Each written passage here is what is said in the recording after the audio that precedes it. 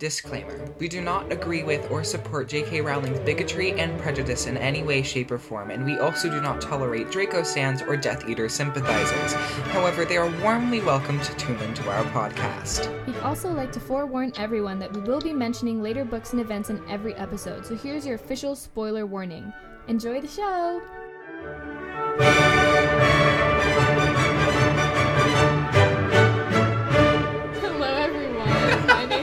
Volkanov, and I'm here again with Colin Burns. Hello? Hello? Oh, okay. I was gonna ask, is there a special number that's today? I don't know what today is. What is this episode? It's the bonus episode, so it technically isn't numbered. Oh, yeah. Yeah. Continue. Today is our very, very awaited bonus Prisoner of Azkaban movie episode. Awaited for us. I don't know if anybody else has been awaiting it. Yeah, well, we have, and we're very excited, so feel free to be excited with us. We haven't recorded in a while, so this should be fun. It's been a minute. So, I don't remember if we do question of the day for this. I don't think we do. Okay. Because that would make things unbalanced because we don't do trivia. That's very true. Ouch, my arm hurts. Okay. Oh yeah. She got vaccinated! Yay! Everybody who can. I know that not everybody can, unfortunately. But if you can, please do get vaccinated. Yes. I did, even though I hate needles, and it didn't hurt. Like, the needle didn't hurt, but I felt like I could feel, like the medicine whatever going in, and it was really weird, and my arm hurts really badly, and this is I wrote down a whole rant about this movie, and it's half of it is copy and paste of what I was talking about with Adelia before. Oh yeah, I don't remember what parts it is, but the change between this movie and the last one is so jarring. Yeah, like, the tone of it feels very different. Yes.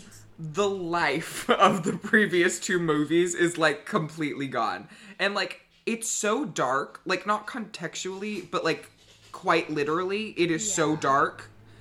I feel like it was too early for that transition. I don't think this was the time. No, because it's, like, isn't this when they switched directors, too? So it's, like, the vision is different. And so I think that's very, very obvious, like, when you look at this movie.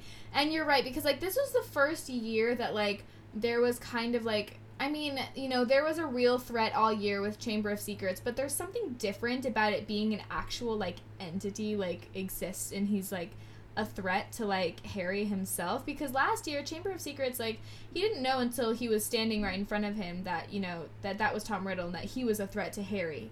It was a threat to everyone, and so up until this point, you know, the threats have been pretty universal, but this is the first time that someone is said to be after Harry specifically, and so I feel like that is its own transition. Like, the books don't start getting really dark until, like, the end of Goblet of Fire, because that's, like, the definite Order of the Phoenix, Order of the Phoenix is the first book that starts getting dark, because that's obviously when Voldemort has risen and there's a bigger threat in the world. And I feel like that's even kind of funny, because I feel like Order of the Phoenix, like the movie, it kind of steps back from the darkness a little bit. A little, but there's something about the tone of it that I think kind of captures how, like, dark the, like, time is. But this one, I definitely feel the shift, and it's so weird to, like, try and explain it, but I think they could have captured the, like, okay, this is the first time that Harry's actually been old enough to really understand that someone is out to get him and him only. So I think that's its own transition that they could have tried just a tiny bit more to, like, make it very specific. Like, this isn't, like, you know, this isn't when the books start getting dark. This is, like, one moment when it's kind of leading us there, but we're not there yet, so... Yeah. But what I will say is that this movie added an aesthetic to Harry Potter that is really just what everyone thinks of now when they think of Harry Potter. I kind of noticed that too, and I was like, wow, so this is what people think Harry Potter is, like, all of it, just the whole thing. Yeah. It's this. And I kind of can appreciate that, because I feel like this does... I mean, I don't know how actually accurate this is to the books, like this aesthetic, but I like this aesthetic. I like what they've gone for. I would have liked it if it was there the whole time, because, again, it is so jarring, the difference between the last movie. Sorry, he's watching me try to put a jacket on while, like, my arm is, like, dying. Oh my god. Sorry, I'm sorry. Sorry, go ahead. I forgot what I was gonna say, but... I'm sorry. That you like the aesthetic of this movie? Yes, I do. Me too. Yeah, that's all I had to say. Okay. Yeah. My first note about, like, the actual movie, and I said, I know that you're gonna say something about this, but how does Lumos not count as magic outside of school? Literally. My first note after this. Because it's like, are you serious? And I think what bothers me more about it is that literally, like, 5 minutes later, they're like, you can't use magic outside of school. You're gonna get taken out of that school or something. Like, I know, and we're like, really? Because you literally were just doing it. Like, can they not detect through sheets? I mean, at least give him his privacy. I understand that. Like, are they magic sheets? That would be really funny, actually, if that was, like, a thing. Like, you can do... I swear to you, that is something that Fred and George would invent. Yeah. Magic under this and no one will know. That would be kind of a really smart thing to invent, actually. This is really minor, and it's kind of a nitpick. But why is there a shaky camera when Marge comes in? I feel like that's, like, a stylistic kind of choice. Yeah, that is a stylistic choice. But, like, you usually do that if, like, someone's, like, recording something, or if it's from someone's perspective, and it's neither of those things. It's kind of strange. I'm kind of thinking about it, because I can, like, see the scene in my head, which is kind of nice, because I've seen these movies so many times that I just can, like, replay it in my head. I think it's kind of like, you know, because the way she walks in, she's kind of rocking back and forth, and I guess the way, like, I don't know, it's almost kind of like a perception thing, as if we're seeing it through someone's perspective instead of out of the camera. What I can get from it is that kind of gives a little, like, youthful edge to it, I guess. Like, it kind of gives a little, like, what I'm picturing is just, like, Malcolm in the Middle. Like, you know how they kind of do that a lot. I don't know. You don't want... I've watched, like, maybe one or two. But this is a spoiler for WandaVision, which she needs to watch. But they do an episode where it's, like, a parody of Malcolm in the Middle. Uh-huh. And they kind of do that. And so that's what that's the only thing I can really come up with in my head for why it would be like that, is to kind of capture the youthfulness, I guess. That's fair. Yeah, I figure that it's maybe because it's like, you know, the way she walked in, it's raining, she's got all kinds of luggage, and, you know, she shoves it at Harry, and it's all kind of, it's like kind of like a really, not like actually very chaotic scene, but it's kind of shaky, all of it. They're like busting through the door, it's raining, there's umbrellas, there's shaking water everywhere, there's a dog, so I feel like that may be why as well, to kind of just put through how it's kind of just like a mess, like that scene, like the way they come in the door. The movie does a good job of establishing the relationship between Marge and Harry, like, very quickly. Yes. I have one thing to say before that. I think it's funny that I never realized that, of course, Petunia cannot be trusted because she hates pets. Like, hates all of them. What? She doesn't like dogs. What? Did Petunia, she say that? Doesn't... Yeah. I mean, you can kind of see it because the dog comes in and she's kind of looking at it like, gross. And it says that in the books that she hates dogs. And I'm assuming cats as well. And so I just think that goes to show that she's... What? They have a cat. Since when? They've set... I literally said it in the first book because I mentioned that it never gets brought up very often. But they do have a cat. Oh, well, they did when they were infants, so we don't know. No, they had a cat. They have a cat. What? When is this cat ever mentioned? I don't remember, but I said it. Someone knows, binge listeners to our podcast who definitely exist, please tell me, what episode is that? I mean, I feel like we're going to regret this when people actually do start talking to us on Instagram, and then, like, years from now, they're going to be telling us when that episode is over and over again. But, that's so funny. Please. Wait, but I know that James and Lily had a cat. Yes, because that's where the theory comes from that Crookshanks is their cat, but it doesn't really work. Yeah. Well, anyways, Petunia hates dogs. She can't be trusted. That's all I had to say. Like, this didn't have to be like a... But they do have a cat. Like, just... That's all I had to say. Okay. All I wanted to say. People who hate dogs are just evil. But yeah, I was gonna... My favorite thing ever is the way that Daniel, like, the way he said, like, yes to Marge when she was like... He is so sassy. He is so good at it, too. I know. Like, he really captures that side of Harry. I'm so upset. Really does. Maybe, I think this is probably a directorial choice, so I'm going to blame it on the director and not the children actors. But they could have really gone all out on that in Order of the Phoenix. They do not show... They missed so many opportunities. That bar because that was Harry's best year. Like, that was his most, like... And especially, like, this moment, because it was so... Because it's very understated. Like, it's one word, and you really kind of have to capture an entire, 13 years worth of horrible relationship with his aunt in one word, and he did it. It was the eyes, it was the way he looked at her and everything. Yeah. You're still here, right? He goes, think yes. They did it very quickly, and established their relationship very quickly and effectively. And I wouldn't say it's necessarily an improvement from the books, but I think they did it just as well. With, because in the books they go over their whole history and everything. And I think that's which interesting. Is important. But it's... In the grand scheme of things, I guess it's not that all important. No, but I mean, since it's a book, you might as well establish backstory. But since there's not time in the movie, I think that they did it well. And it was with one word from Harry. That's all he had to say. And it was so good. I was watching it and I was like, he was really good at, capturing that side of Harry, and they could have used that to their advantage. Like, they figured out that Rupert Grint can make that, like, oh my god, what do we do face really well, and they used it every 10 minutes. But they did not use the full range of Daniel Radcliffe's ability to be extremely sarcastic. Yeah. As they could have. Like, they should have, because Harry was that way. In the books...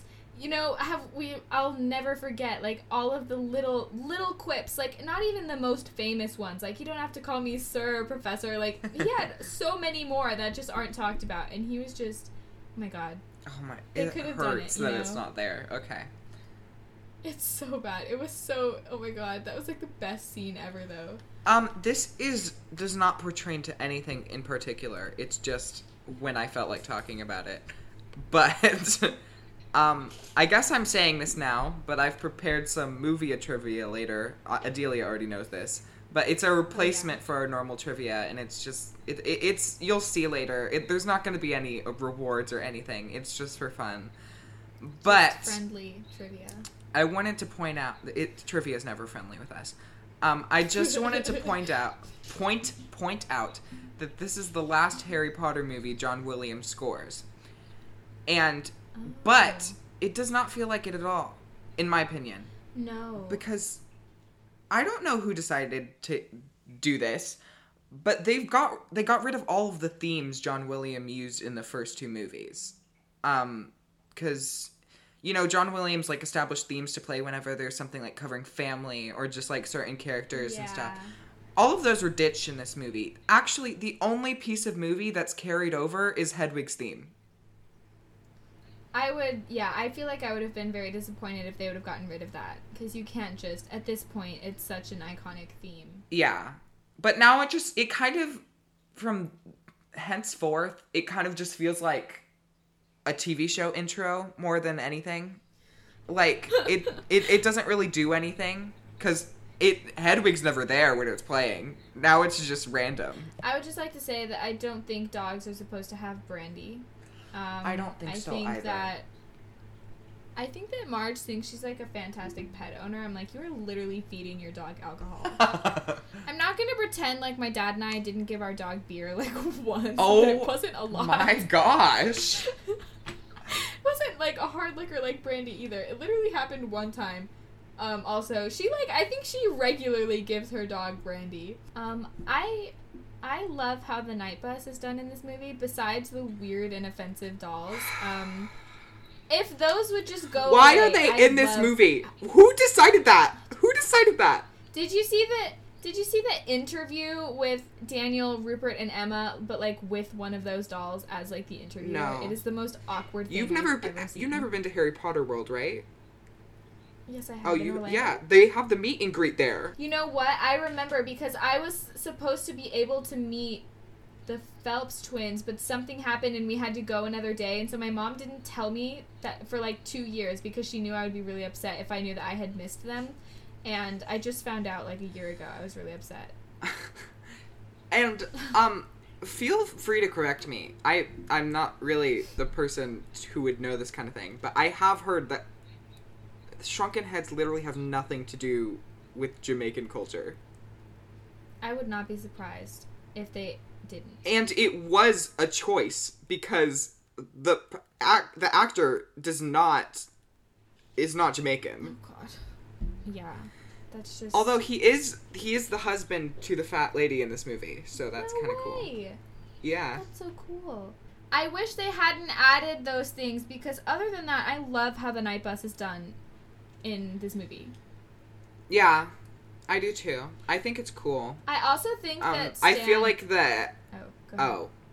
I was gonna say that the actor's looks pretty spot on at least. Yeah, Stan was cast perfectly. Like, he is who I saw, and like, if I could create people in my head like some people can, that is who it would be. Like, that was oh my God, him and Peter Pettigrew, that was just fantastic casting on their part. Yeah. I don't know, this is kind of, it just came to me, I didn't have a note about this, but did Sirius feel a little small to you? Like the dog? I pictured him being a lot bigger. I mean, he did at first, but then in the scene where he's dragging Ron, he did look to be larger than a normal dog. So it kind of just depends on the scene. Because I noticed that as well. I also think it would cause a bit of confusion with the werewolf and the Animagus dog. Yeah, because he's described as being larger than a normal dog. And you see that at the end when he's dragging Ron, but not so much like in this scene. I mean, but they didn't really have to deal with that because they made whatever that is. We'll get there. I would want to travel on the night bus so badly. Like, it looks like such a horrible time that would make it, like, so much fun. Yeah. Also, the way they show the Daily Prophet makes it look so hard to read. Like, the text is, like, upside down and sideways in, like, every edition. I'm like, how do people read this? But also, a question about the night bus. So, Harry... They managed to get Harry across London in about, like, maybe 2 minutes. Why is anyone else on the bus? Why is or isn't? Why is anyone else on the bus? Shouldn't they already have been at their destinations, like, right away? Why could anyone get time to sleep on the bus? I feel like in the books, the journey was written to be a little bit longer than that. Obviously, they couldn't draw it out for, like, 15 minutes. I believe they also said that it was, like, a pit stop in somebody else's journey in the book. I don't remember. Madame I'm Marsh. not sure. Oh, yes, yeah. She got off first. And I'm sure, like, if they're taking someone all the way across Europe, it's probably going to take, like, an hour rather than 2 days, you know? So it's, like, I'm sure that there are semi-long journeys, because it's not like operating where you're just instantaneously there. I think Harry's journey, I'm going to say it's probably about, like, 10 minutes it probably took, when it would have taken hours otherwise, I'm sure. Yeah. So... Not that I know anything about London, so please don't take my word for that.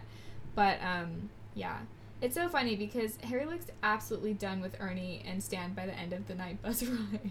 He looks so ready to just be done with everything. And then, oh my gosh, what happened to Tom? I know. What? He was weird in this movie. Okay, so, like, the whole, like, Hunchback Igor thing is kind of ableist. I feel like many people know that at this point. It's such a strange addition. Yeah. Why? Why did it have to be done? Why? Why? Literally. Also, did you notice that when the night bus was turning away to leave Harry at the Leaky Cauldron, it turned invisible when it turned the corner? No, I did not. It did. It disappeared. Like, it became invisible, and then it turned the corner. Like, as it was turning the corner, it became completely invisible before it would have been out of sight. So I think that was kind of insinuating that that's why Muggles don't see it. And maybe it's just like they think that they're just too dumb to see it, but it's literally invisible. Okay. Yeah. I think that when it's in motion, it turns invisible, but when it pulls up, it's obviously, like, visible to the wizard who's, like, gonna get on. So. Yeah. That's my guess. Cornelius Fudge is good.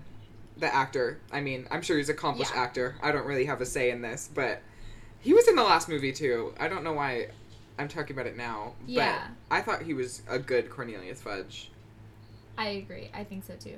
I wish in the movie they would have set up the Crookshanks Scabbers thing, because they introduced the conflict after Hermione already has Crookshanks, which makes it really confusing later. Not that they explain what happens at the end, hardly at all, but, like... We'll get to that. This makes it so confusing, because, one like, of my biggest critiques of this movie is that Ron and Hermione do nothing except flirt in this movie. That's literally all they do. And bicker. They bicker, but they flirt. don't even include their whole argument. So it's like minor bickers and then just flirting. And that's all they do. They have nothing to do with this movie. Yeah.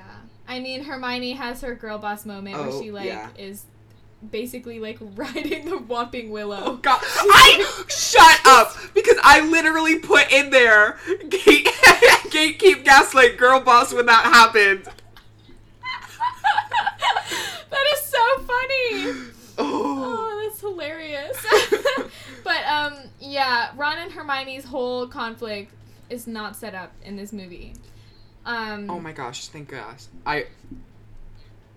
Thank God. Hermione, thank Hermione, that we've already now have a name for this episode of Gatekeep Gaslight Girl Boss. Oh my God, we're gonna start having to in the name of the Father, the Son, and Hermione Granger. I kind of wish this was the fourth one so we could say Gatekeep Gaslight Gillyweed.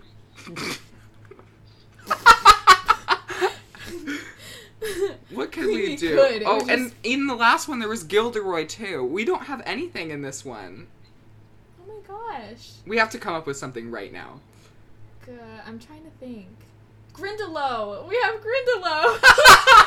Gatekeep Gaslight Grindylow. Okay. We've done this. That's so funny. Imagine if Ron had forgotten Scabbers at the Leaky Cauldron. Like, if Molly hadn't given him to him. Like, none of the book would have happened. Like, because he literally almost forgot Scabbers. Like, imagine. Yeah. If he would have just left him there. That would have been so funny. I'm sure that Peter was, like, sitting there like, please, for the love of God, do not remember to come and get me. Like... See, I realize that this is about the last movie. I'm making a note right now because I just thought of it. But I would have loved in the last movie when, like, they're not on the train, for Molly Weasley to have a Home Alone moment. Like, for her to be like, oh gosh, I'm missing one of the kids, you know? Like, two of the kids. Why are there never enough compartments on the train? I don't know. Every single year, they're like, oh my God, there's no more space. Like, how? And, like, there's not that many kids at Hogwarts, like, in actuality, because there's only, like, 5 people in Harry's year. There's like, 5 people per sex per year. So that's 10 people per year. That's 70 people. Well, we can assume, we know that Harry's year is shorter because... True, but let's just say, so there's 10 people per year per house. So that's 70 people in one house. I don't know what 70 times 4 is, but I'm going to do that right now. 280. So that's 280 people in total at Hogwarts. Give or take. But that's not... Did you do times 7 or something? Hold on. Yeah, because there's 7 years. I know that. So it's 10 people, 10 people, 5 girls, 5 boys... per year times 7 is 70, and that's in one house. And so 70 times 4, that's 280, give or take. There's less than 300 people. There were more people than that in, like, one grade at my middle school. Like, they made it look like there were thousands of people at Hogwarts, and they were literally Well, I do believe at some point in one of the Quidditch games, they do say a random number. like, that, I know there's a quote, I'm picturing it right now, about saying how many, like, saying, like, 3/4 of the school were wearing red, and then, like, certain number of Slytherins were wearing green. Oh. So by that, you would just multiply it. So, actually, I believe, let's look up what J.K. Rowling has said. She's horrible with numbers, so... Yeah. But I want to know. Why was... I'm sorry. I was typing this into Google. Why did J.K. Rowling Among Us come up? So, there are, apparently, according to J.K. Rowling, there are 1,000 students at Hogwarts. Where? Apparently, there are 143 students per year. What? Then why are there 5 boys in the Gryffindor? Well, no, because their parents are all dead. Remember? Everyone died because of Voldemort. Oh. So that was why their class size was so small. Wait, and so there's randomly, like, 800 more dormitories for all of those. That's, like, 143 per year. And then you divide that by 2. That's, like, I think she's lying. I think she's full of shit because she just didn't set it up right. There are 143 kids per year. Whatever that divided by 2 is, I don't know. Yeah, so 71.5. Let's just say 70 to make it easy. 70 kids. Yes, 70 kids in one dormitory for each year. That's impossible. They would have to, like, if they're doing it by 5s, what the hell is 70 divided by 5? I don't know. Anyways, 14, that's like 14 dormitories for 1 year. For, like, one side, right? Like, 14 dormitories for boys. Oh, wait, for 1 okay. year. Wait, hold on. This is hold BS. On. She totally We aren't counting the movie canon right now. Because there's another Gryffindor in their year. Random ominous kid, you know? Oh, yeah. Yeah. I love him. I love him so much. What's his name? Bem? Yeah. I love him. I mean, he's literally just filling their diversity quota. Yeah. Because they just wanted a black kid to say some lines. So, yeah. They do but it's so... I don't even think they realized that they were just giving him ominous lines. Because it was so funny. I know. What was this one line? It's like trying to catch also smoke. To prove that this is their diversity quota is that he literally changes houses every movie. I cannot believe I don't notice these things. But also, why wasn't he in the candy scene? If he's part of Gryffindor. I have no freaking idea. I literally could not tell you. I don't know what they're doing. I love that scene, though. I love the candy scene. But the candy scene is one of those things that are the good additions to the movies. I think that's what the addition to the movies should be. Yeah. I love the addition, like, it's like, it wasn't in the books, obviously. It's like just a little scene, and like, people, like, when the fat lady is singing and she won't let them in, and then she's like trying to break the glass. Like, that scene is very, very well known, but no one really listens, like, at least people that I know, don't listen to the dialogue after, where the boys are all talking, they're like, oh my god, she literally can't even sing, and they're like, exactly, she's so bad, and, like, it's just a little bit of dialogue as they're walking into the dormitory, and it is so funny, and most people that I watch it with haven't really noticed it. And then there's a random ghost that walks through them. Yeah. Yeah, because it's like they're all talking. They're like, oh my god, like, she's so annoying. She can't even sing. They're like, exactly. And, like, people don't listen to that. That's also very jarring, though. The fat lady. Oh, yeah, she changed, too. And I was like... Like, completely. She changes, like, every movie. Like, the portrait hole, like, changes every movie. The portrait changes.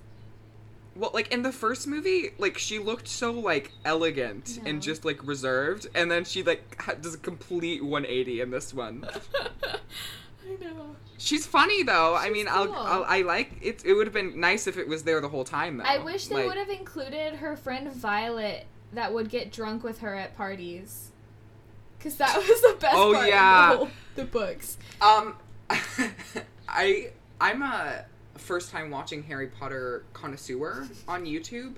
I really love watching those videos, and I think it is so funny because they never fully say that the fat lady is her name.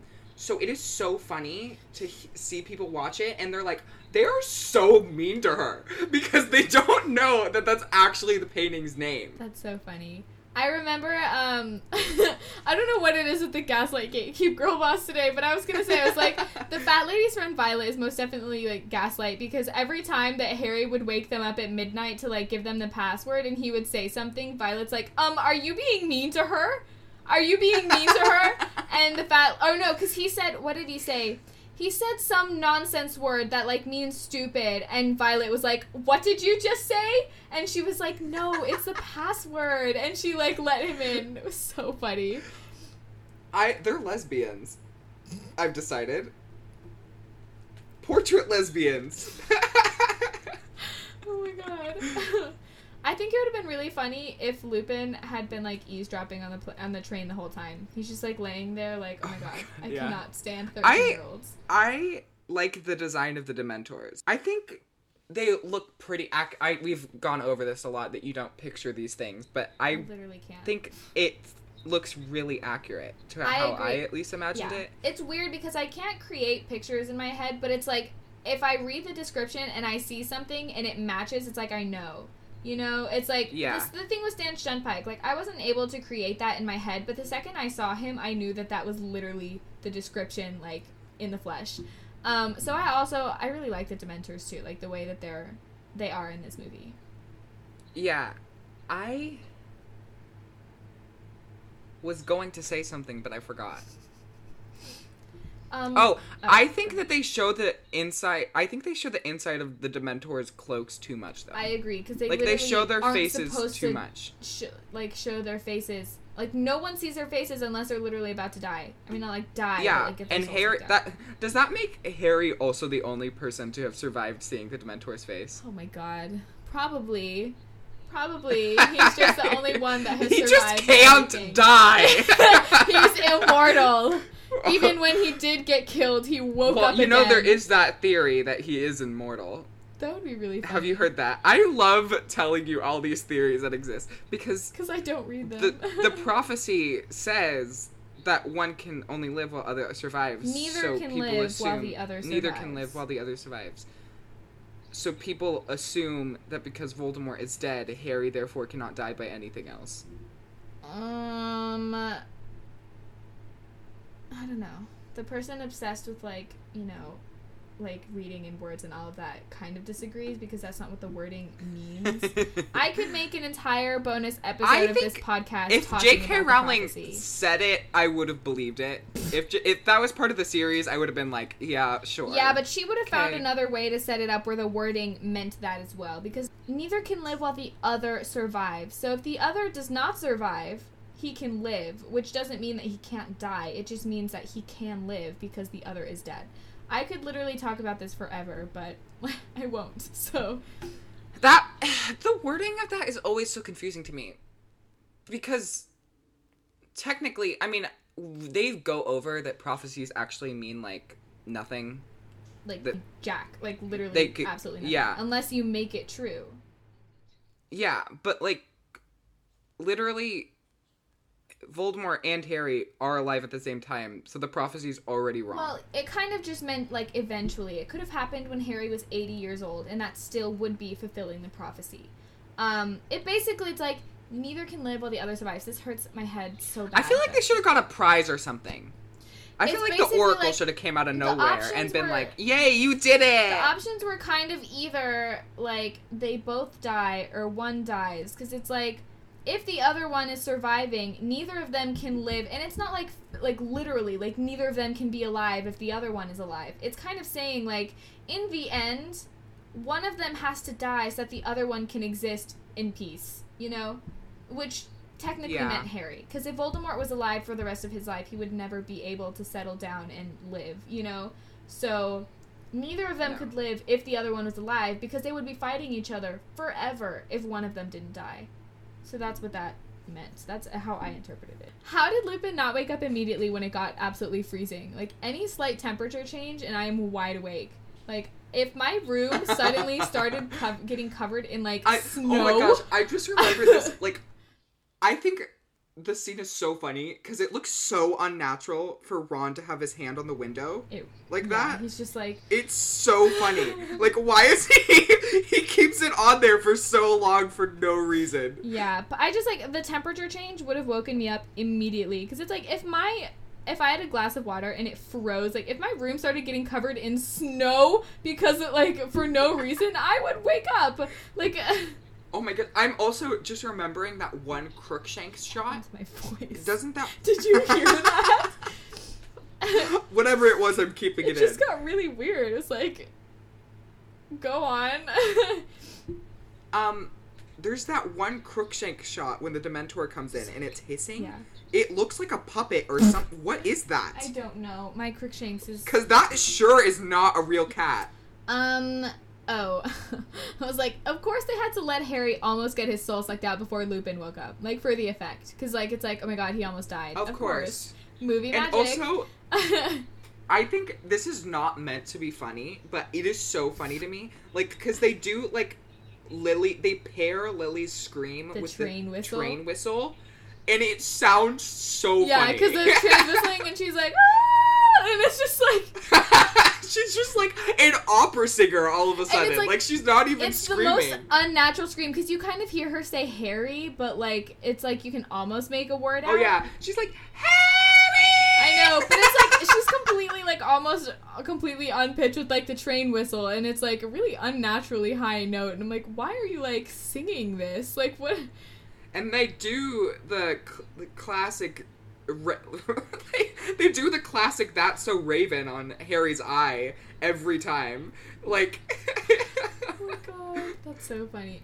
Oh my gosh, can somebody please make an edit of that? Of them zooming in on Harry's eye and then just the intro to "That's So Raven." I never liked that show when I was a kid. I was really pretentious when I was a kid. It was never on when I was a kid. Yeah. So... A lot of people I knew watched it, but I was too pretentious, and what did I watch instead? I love Raven Simone. Yeah, I hardly know anything about her. I just liked her in Twitches. Wait, is that when she was in Twitches? She was not in Twitches. Oh, I never watched that either. Was Raven Simone in Twitches? No, that's like, oh god, I don't want to get their names They wrong. look similar though, don't they? Yeah, that's Tia and her sister. It's either Tamara or Tamara. She was in Cheetah Girls though. Twitches is Tia and it's either Tia or Tamara. I didn't even know they were two different people. I thought they edited them together. Sisters. I think I did see that, but I think I thought it was weird. I swear, I was the most pretentious kid ever when it came to TV shows. I literally watched the Pink Panther like it was like 1995. So, I liked that movie. I watched the episodes when I was a kid. You're so weird. Oh my gosh. Yeah, I watched the episodes. I also would watch like shows like Good Times and All in the Family, like The Jeffersons, like older I sitcoms. watched every single Disney Channel show that ever existed. When did Good Times come out? Because I feel like that's like 80s, and I would watch. I loved that show so much. It's a sitcom, but it's like this old. is why you need to watch WandaVision. This is like, okay, Good Times went on from 1974 to 1979. I used to watch that show religiously when I was Were you a Full House kid? No, actually. I thought that it was weird. I would watch Good Times, which is the 70s. I would watch I'm pretty sure Jeffersons. we went over literally last episode that you've never watched SpongeBob. But I could just imagine tiny you watching SpongeBob and being disgusted. Like, I've seen a few episodes because sometimes when I would go to my cousin's house, my mom would let me watch SpongeBob because they were allowed to watch anything. But I wasn't super into it. My mom wouldn't let me watch Caillou because I used to watch it and then I acted like him. My cousin used to watch Caillou. I literally have a memory of being in the middle of Target and getting on the floor and pounding my hands against the floor because that's how Caillou did it. And he got his way. That's so funny. My cousin used to watch that show. That show should not be for children. That's hilarious. My cousin used to watch that show. And, yeah. I don't think all the Caillou stuff on TikTok is so funny. I know. I love the one. So many rants. These are why they are becoming 2-hour episodes. I love that one episode of Caillou where it's like he's steals something from his sister and she's crying and the mom comes in. She's like, why are you crying? She's like, Caillou stole that. And she's like, wow, that sucks. And then she leaves. And it's like, what? Me and my grandma used to watch Curious George in the morning every day before middle school. Like, I have a copy of those books, but like in Spanish, and my dad used to read them to me. I loved the TV show. My dad used to make me watch TV in Spanish, so I had to watch that show Lazy Town in Spanish. I loved that show. Oh my god, I never watched that. Why did it just randomly pop out of existence for me? I watched this show. I watched Scooby-Doo in Spanish, and I watched this show called Los Pies de Franny, and this girl, like, her dad was a cobbler, and he would give her a pair of shoes to fix, and he'd say, hey, go put these in the back, and she would go, okay, and she would walk back there, and she would put them on, and she would get transported back in time, and I used to love that show. Blue's Clues. Did you watch Blue's Clues? Yes! Oh my gosh, that is the best show ever. Oh my god. I used to love that show. Yeah, but I used to have to watch stuff in Spanish, and then I would watch, like, Telemundo, like, those talk shows where those women just, like, gossip about everyone and their mother, and, like, they would just literally gossip. I see where it all came from. They would say the most horrible things about celebrities, and I would literally watch it, and I would just, like, soak it all in. You would just be, like, watching Daily Mail in like, Spanish, kindergarten. Oh, okay. Anyways, we need to get back onto this movie, Harry Potter. Anyways, Emma Thompson, also spot on casting. I love her. Yes, I thought she was great. Amazing. She was so. It's like, because when you see her, like, just how she is normally, and then in this movie, like, they did so well. Like, they did so good. The costuming and everything is just so incredible. Like, it's so... one of the most accurate depictions of the characters, I'd say. Yeah. I would say that she's up there with, you know, Peter Pettigrew. Wish we would have got to see more. Yeah. In Deathly Hallows, when she's throwing the crystal balls out the window. That's so funny. I mean, it might be a good thing that Emma Thompson and Helena Bonham Carter were never in the same movie together. But... oh, you're right. I forgot about that. Well, same with her and Kenneth. I mean, it would have been kind of awkward. Yeah. I mean, but when did... good thing he's only in one movie. He would have been in Order of the Phoenix, but they completely cut that out. But Gilderoy Lockhart ever interact with Trelawney? That would be such a funny scene. I mean, in the canon, they would technically have interacted. But he literally would have just asked her if he would have been voted... if she knew that he would have been voted, like, Witch Weekly's Most Charming Smile Award again. I wonder if they'd get along, actually. They're both frauds. I don't know, because it's like, she's kind of insane, but I feel like she also is, like, annoyed with people who think too much of themselves, like Hermione, and so she probably wouldn't like him that much. I really don't like the change they made where Harry doesn't volunteer for that week. Like, they do the thing where everybody steps back, and it's funny, but it's like, that's, like, a good moment for Harry. Like, he's doing a nice thing, and you're kind of taking away from him. Yeah, and it's like, in the book, him, Ron, and Hermione kind of looked at each other, and they're like, we have to do this for Hagrid. And they all stepped up. Like, I think it's true that everyone else stepped back, but they stepped up on purpose. And, like, in the books. And I feel like, at the same time, why don't people appreciate hippogriffs more? Because they look so interesting. Like, if those were real... yeah. They look so cool. Like, why wouldn't you want to, like... I guess they're kind of worried that it's going to start breathing fire or something. But, like, they look so interesting to, like, be that close to one. Like... I can say all I want about Ron and Hermione just flirting in this movie, but I love when, like... What is it? Is it Hermione grabs Ron's hands? I love that part. Too. And they just look at each other like, don't you dare say anything. I mean, it is too early. They have no signs of romance in this story yet. Yeah. But still. I think it's... also, I can't believe that more people didn't make fun of Malfoy for, like, running to his daddy for everything. Yeah. Like, how did more people not talk badly about him for that? Because that's embarrassing. Like, that is embarrassing for him. And everyone's, like, afraid of him for it. I'm like... aren't you embarrassed? Like, also, him calling Buckbeak a chicken is the funniest thing he said in the entire series. I didn't catch that until, like, last year when I watched it again, and It was so funny. It's like, that's probably the funniest thing he said in the entire series. Why does that girl change the snake into that clown thing? I know! I hate snakes, and even I can admit that is way more terrifying than that snake. Also, I think a spider with roller skates is still really freaking terrifying. Gosh, yeah, because it would just, like, it wouldn't, like, purposely do it, but it would just scoot towards you, like, unintentionally, because it doesn't know how to move. Sorry, that was my notification to send someone a picture of a celebrity with no eyebrows. So, just...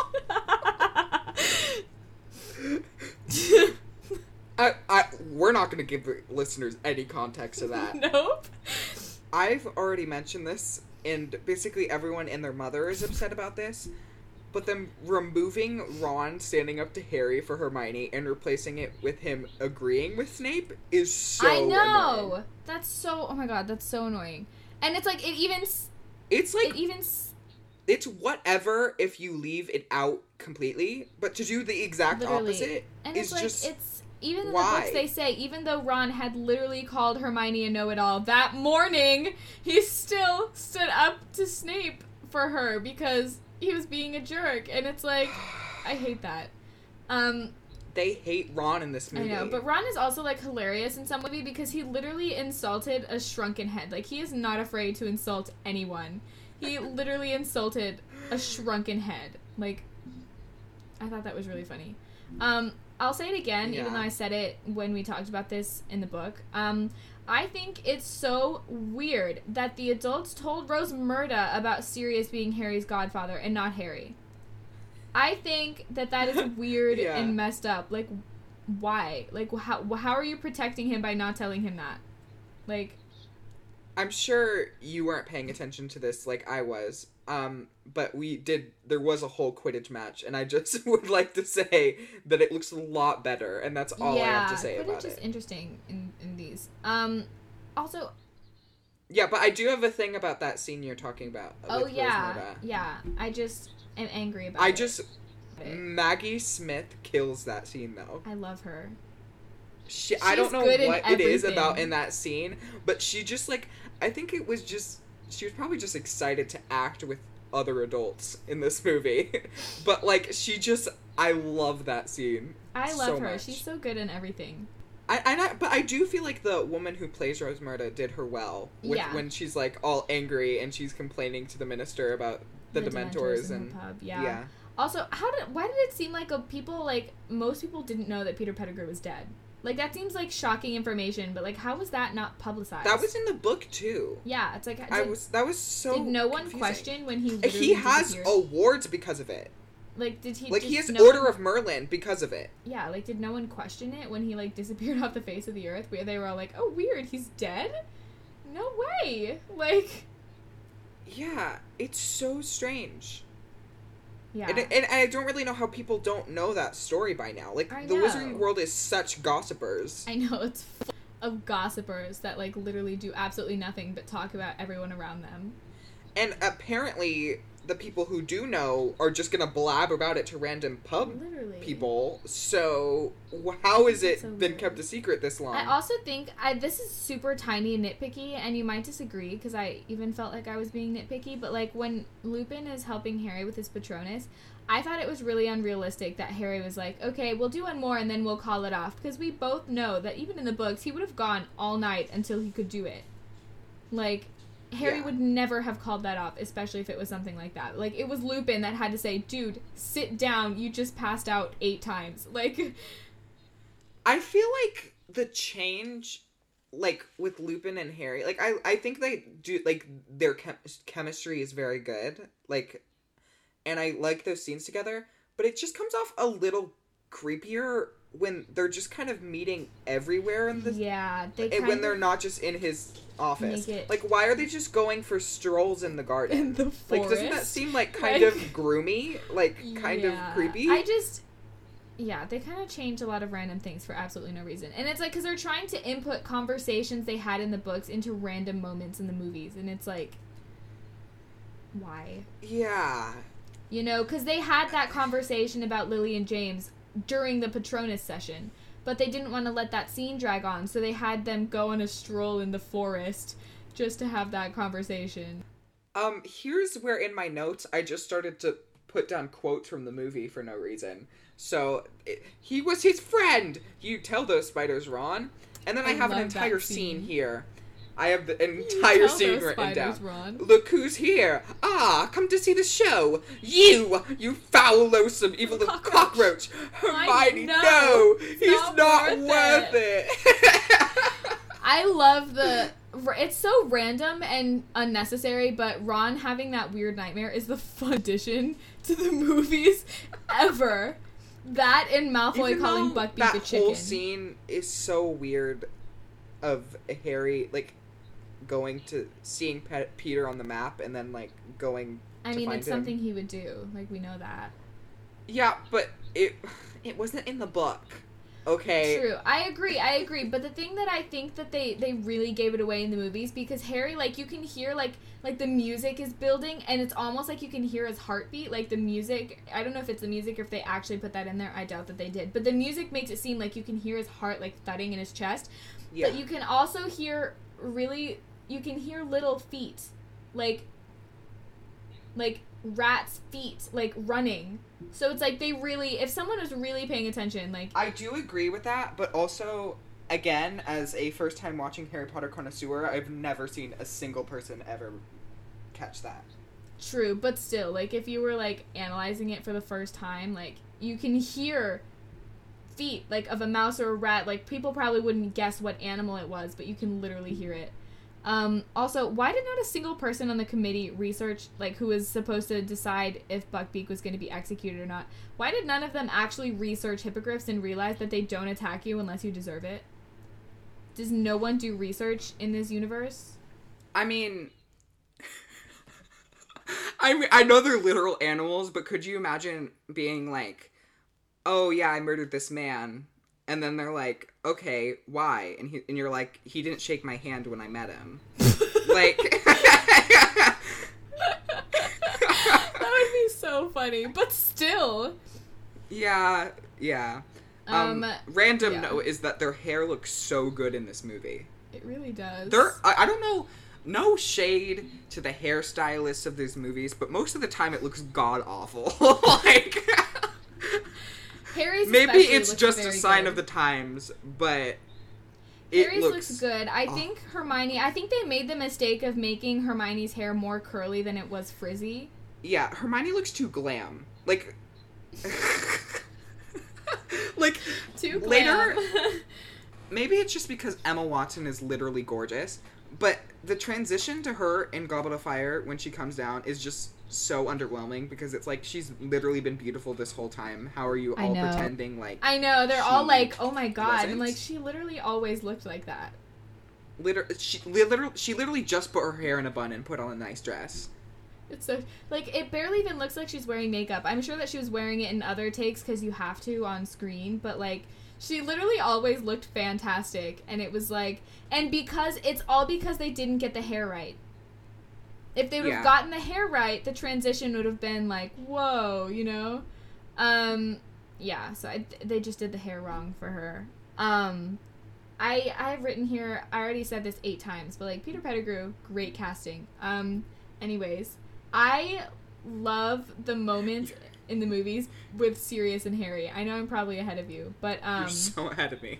Still, I'll come back to that later, but just something for you guys to be looking forward to, I guess. I love that there is a quiet ticking sound throughout the whole scene between Buckbeak's execution and the Shrieking Shack. Yeah, that's really I think that's really good, because it just, like, it's barely noticeable. It's not, like, annoying. It's, like, barely noticeable. It's just in the background. And, like, the constant, like, sounds of the bells ringing. But it makes it feel more familiar when they time travel back. Yeah. And obviously it connects to the time thing with it ticking and everything. Movie Hermione is the definition of gatekeep, gaslight, girl boss. It's so funny. And it's so true, too. Okay, and now I have a summarization of the Whomping Willow scene. Goddess Hermione battles a tree and manages to disobey the laws of physics and manages to grab Harry and hold his whole body weight while she's swinging at full speed and then throw both of them with stunning accuracy into a tiny hole. See that scene where she holds up his entire body weight and I'm like, that is literally impossible. And it's meant to be comical, but when she like grabs his chest and then Harry has the time to look down and then look back up and then why was that scene there? I mean, I know you have to amp up the action. It's a movie, but come on. Come on. I think it is funny though, because like the way she like falls completely on top of him and he was just starting to get back up and then she knocks him completely over is so funny. He still has his glasses though, even though he was swung around. That's on pretty a tree. Miraculous. You know what? Whoever is Harry's optometrist. Optometrist. Yeah, they're killing it. I want to buy their glasses. Oh, I even have a note about being a first-time watching Harry Potter connoisseur. But sometimes something many people say about this movie is that it's confusing and hard to follow, and I completely understand. Like, they take the whole 4-chapter sequence of the Shrieking Shack and make it, like, less than 5 minutes. Yeah.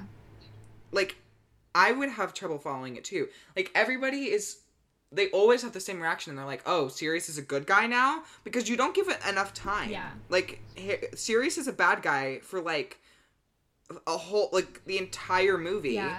And then you give, like, less than 30 seconds to explain and we don't, that he wasn't. And we don't get the full progression of Harry not believing him to when Harry's finally convinced and he's, like, relaxed.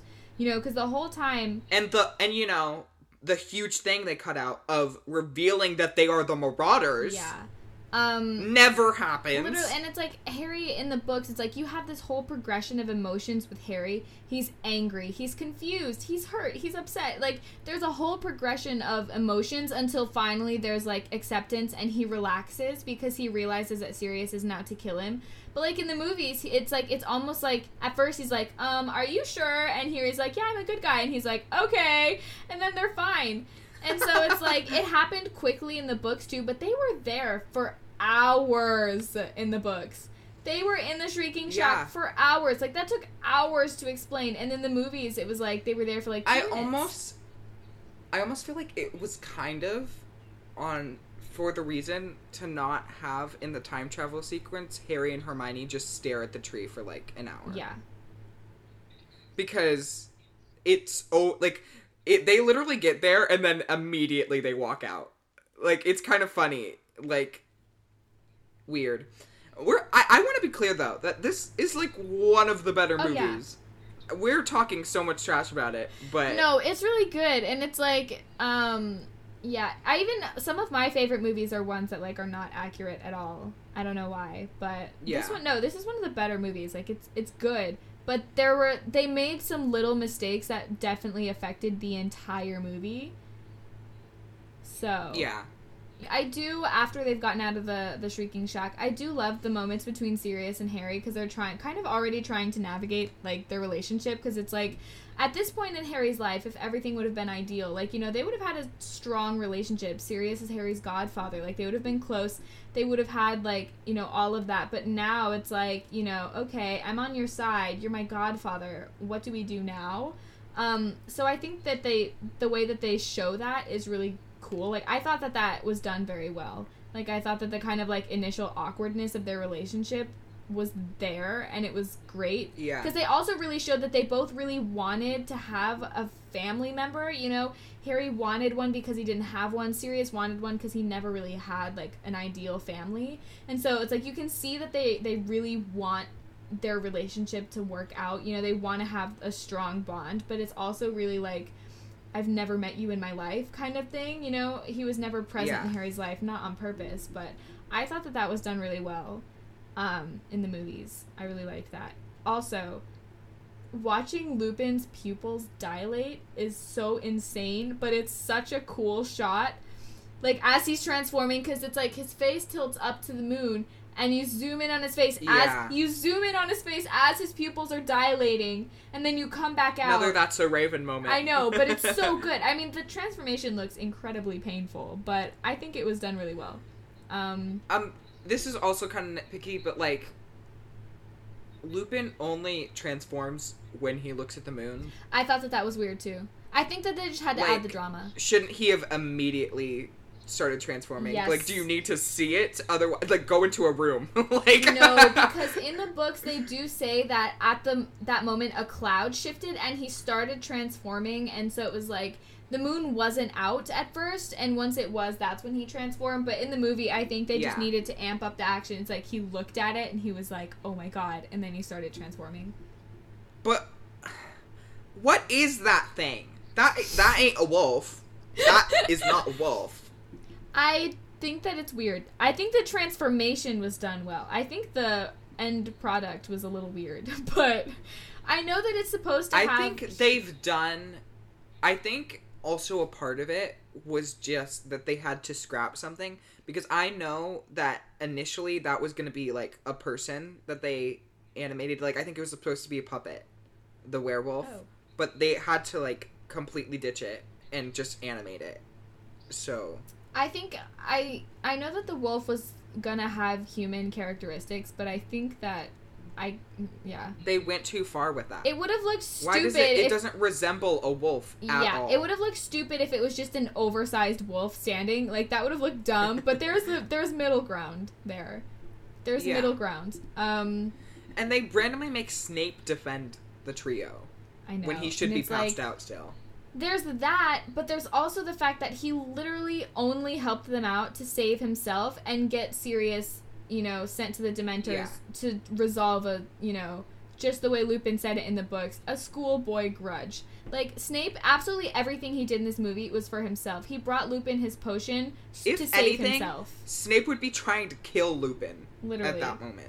It's like, he brought Lupin's potion, and that seems nice at first, but he literally only did it so he wouldn't get mauled by a werewolf, Yeah. Like, everything he did was for himself. He brought Harry and Hermione and Ron up to the school so that he could have proof that Sirius Black was crazy and had knocked them out. It's like, everything he did was for himself, so I think to show him selflessly defending them is weird and misleading. Yeah, another thing that was probably just added to amp up the drama, but why does Sirius act like if he gives a heartfelt speech, Lupin just won't transform? Like, he's been with him for how long? And he's really like, no, remember your heart! Remember who you are! Here. That's so funny. I mean, I'm sure that was kind of just desperation in the moment. He was like, I might as well try. I'm sure that reasonably he knew it wasn't going to work, but, like, he was probably just desperate. Said before, the plot hole of Peter losing his clothes. And also, they really do make it look like he needs the wand to transform. Yeah. I think it would be so funny if you actually did lose your clothes, and it's like, imagine him going back to Voldemort and, like, transforming back, and he's just, like, fully naked. Oh my god, Voldemort would be so irritated if that happened. He would be like, what are you doing? Like, isn't it kind of weird? I guess this would not be very prideful of him. That Voldemort isn't an animagus. Oh. I guess it would be, like, kind of like, oh, I'm not gonna hide some stupid animal form. Yeah. Even though he did fully it would be helpful. Nagini. Yeah. He possessed Nagini, but... Yeah.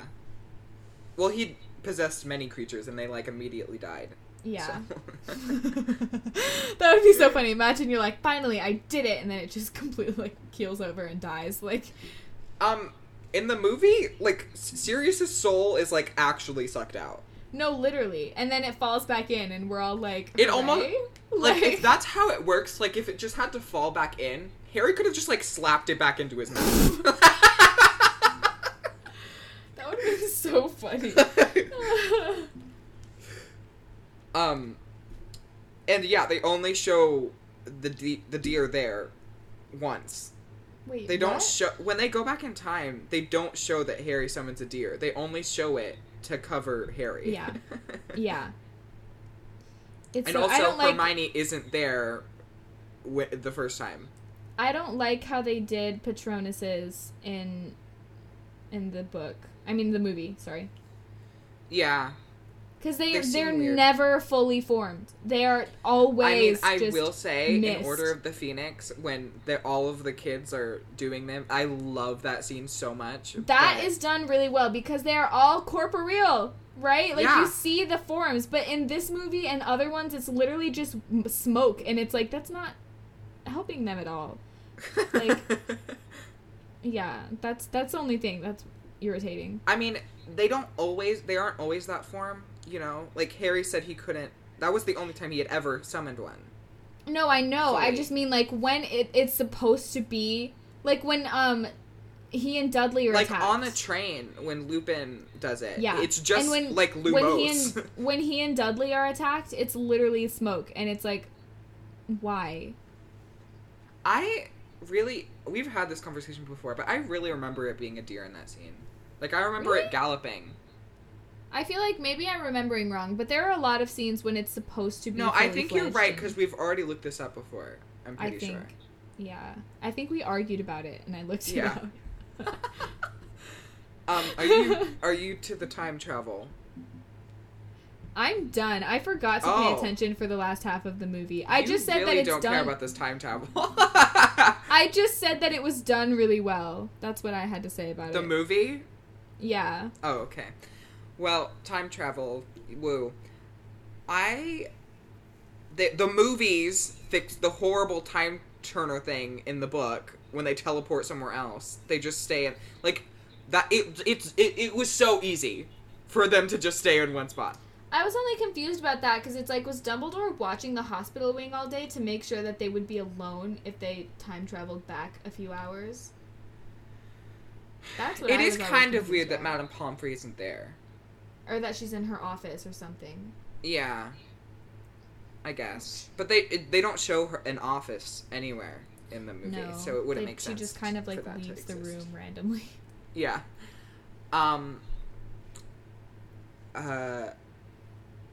Harry's just as clueless in the movie to time travel, though. And then when he tries to, like, reach for it, she, like, slaps his hand away. I love Emma Watson. Talking about Emma Watson's acting, I think she did a very good job in that time travel sequence. Yeah. I like the additions to the time travel. How do you feel about those? About like, what? The stuff they added, like the rock and... I think that because they weren't gonna set, like, you know, what was it in the books that they didn't add that they had to replace with that? Oh, it's like they found Scabbers and you could hear him squealing. Like, they didn't add that Scabbers was there. Like, I don't know. There was something in the books that they didn't add. And so I feel like that helps set up the connection between the two, you know? Yeah. So I feel like it works. I feel like it's random. I also think it's more cinematic, you know? Like, it feels... Yeah. And they have the whole drama of having to get Buckbeak and everything. And they really amp that because up. if they didn't have that, there wouldn't be as much of a connection between, like, okay, this randomly happened last time we were here, but now we're time traveling and, like, again. And it really set up the connection of, like, especially, like, the Patronus. Like, Harry thought it came out of nowhere, but it was him. So, like, those things connected it really well, and I think that probably made it easier to follow for people who hadn't already read the books. Yeah. Although, speaking of additions, that one does not work. Because, so Hermione sees herself, like, fully. She hears herself, I think. No, but it seems... No, because she says, I think I saw... And then she's like, never mind. So she definitely saw herself. I thought that she was kind of just going to cut off, like, I thought I saw someone. I don't think she connected that it was herself. I thought she did. If she thought it was her... I'm pretty sure that seemed like it to me. But I never interpreted it that way. Okay, if she did see herself, she'd only be time traveling because she knows at some point she'd be time traveling to that spot. And that causes a paradox. So, that does not work. I didn't interpret it that way. I thought it's like, almost it's like if you were like out somewhere and you kind of just, like, saw something really quickly and you look and there's nothing there, it's like... No, but it's the fact that she said, I thought I saw. And then... Well, she could have finished that sentence with absolutely anything. I mean, they're also, like, dumb because who would hear somebody behind them and then not go check? I feel like if I were them, I wouldn't go and check anything because with their luck, it would literally be Voldemort. But they are the Golden Trio. That's not their style. Okay? And also Hermione, despite being intelligent that entire time, decides to say at full volume, "Is that what my hair looks like from the back?" So it would not be surprising if she did know it was Hermione. Like, really? Like, oh my gosh. Hermione is ranting to Harry about how you can't be seen, you can't do any of this, and then she's like, oh my god, is that really what my hair looks like? Like, she doesn't say it like that, but... Oh my god. And then, in all caps, why the freeze frame? What freeze frame? How the movie ends? Oh... Why did they change it? Like, Sirius gives the firebolt in the middle of the book, and they change it to the end of the movie. Why? I don't know. I don't know why they did anything. Like... Okay, I'm done. Okay, well, that's Prisoner of Azkaban for you guys. Trivia! What? I have trivia! Okay, yes. Okay, Woo! yes, go ahead. Woo! Okay, are you ready? Okay, so I'm gonna guess, but there's no penalty? No penalty or anything. That works. This will still be fun, though. Okay. What, on Rotten Tomatoes, what is the tomato meter, which is, the critics' view of this movie? What is the score? I don't know. I mean, I'm gonna guess, like, because it's, like, even movies that are, like, widely respected and seen as really, really good will have, like, an 80-something. I'm gonna say, like, 79. No. It's 90%. No way. I was actually gonna guess, like, 88, but I chose to guess 79 instead. No. Because I know a lot of people who have, like, unreasonable hatred for Harry Potter, so... Yeah. What is the audience score on though? Is this just like a number out of what, or is it a percentage? No, it's a percentage too. It's what the audience scored it compared to the critics. Oh, okay. Okay, oh, because that's the difference. Because critics are smarter about it, and they're gonna give it a reasonable score. Audience is gonna do whatever the hell they want. I'm gonna say 80. 86. But I think that's 88 again. Really strange, actually. That the critics scored it higher than the audience. Yeah. Maybe it's just like all angry Harry Potter fans who are like, this isn't like the books. And I feel like critics are, like, actually looking at it like we're looking at it right now, and they're gonna give it a reasonable score. Audience is gonna be like, well, I didn't like this one part, so the whole movie sucked. Like, that's how people watch movies, and so yeah, it's different. After Richard Harris's passing, who was considered for the role of Dumbledore? Like, obviously multiple people were considered, but it's an actor who played a similar role in a movie. Is it the guy that... I don't know, I think it's the same guy that played Gandalf. Yeah, it is! Sir really? Ian McKellen? Yep, that one. Yeah, I'm horrible at names. The second you said similar role, I was like, it has to be that guy. He didn't do it because he said, this is a quote, "I had enough trouble living up to one legend, 2 would be too much to hope for." Also, apparently Richard Harris called him an awful actor, so that was a contributing factor. I mean, wow. I'd be kind of bitter too. I mean, I know he's dead, so I would also try to be respectful, but... I would do it just because he called me an awful actor. I'd be like, oh, I'm gonna take over your part now, asshole. Like, oh my gosh. You're evil. I'm not talking about him specifically. Yeah. I'm saying in general. If someone is like, she sucks, and then they died, and they offered me the part, hell yeah. Like... Alfonso Cuarón had the idea of having the rain... Cuarón. Did I say Sorry. it? Oh my god. What? How would you say it? Cuarón. Cuarón. I sound like a duck. I'm sorry. Alfonso. No, it's because you're putting the emphasis on the wrong syllable. So just I would say like Cuarón. Cuarón. Yeah. Alfonso Cuarón. Yeah. Okay. Because it's Cuarón, but that guy it's fine. Had the idea of having the rain turn to ice when the Dementors appear. But because of his thick Mexican accent, the visual effects team thought he had said what? I hope they didn't think it was mice. Rain. I'm trying to think of like how it would sound in his accent. I don't know, actually. Turn rain into eyes. So they even made a whole storyboard out of doing it before he corrected them. Oh, eyes. Yeah. That's really funny. That would have been a strange change. That's hilarious. I bet they were all like, why is he doing this? And then they realized. They're like, it's wizards. I don't understand.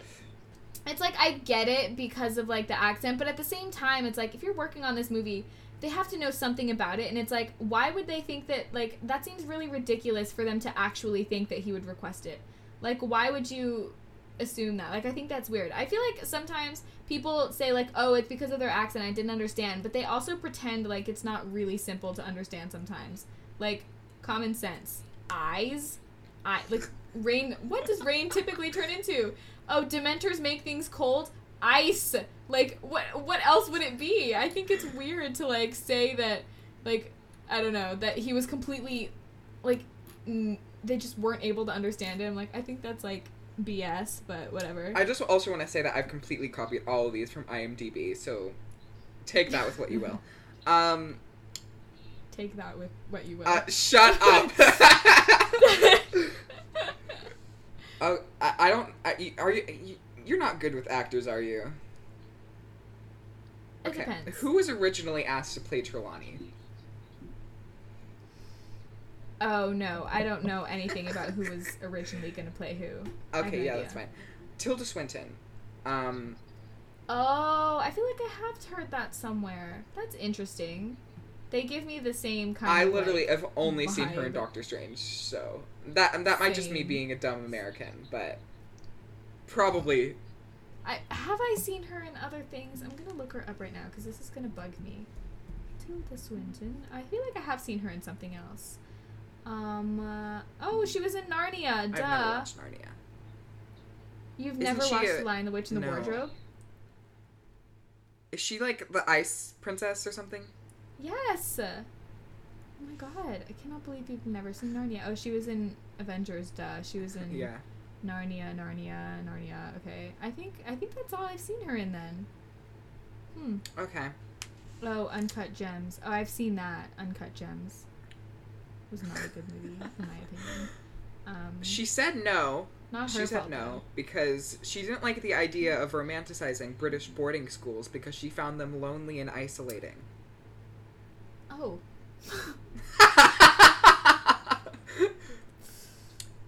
Why was Harry Melling, who plays Dudley, almost recast? Because he... Yep. Literally. So he wears a fat suit for the rest of the films. Yeah, I heard it. I've definitely heard that one.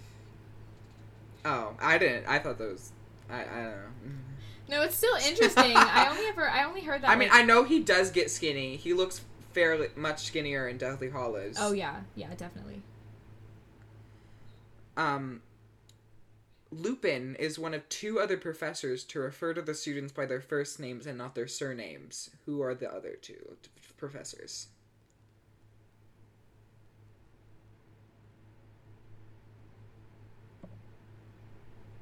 Flitwick?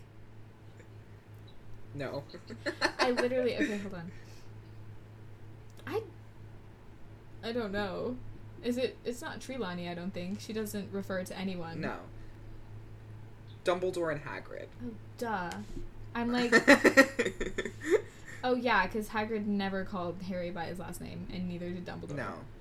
I remember when he was mad at Harry and he called him Potter, and so Harry called him Sir, and he was like, "You've never called me Sir," and he was like, "Then why did you call me Potter?" What is the random Slytherin boy's name who replaces Goyle in the film? You'd have no idea. Oh my god, no! I feel like I know, but I don't. Pike. Interesting. Cool. I don't know. He wasn't in the books, apparently. What are the names of the two cats he used to play Crookshanks? Aw, I don't know. You're also not going to get this, but know.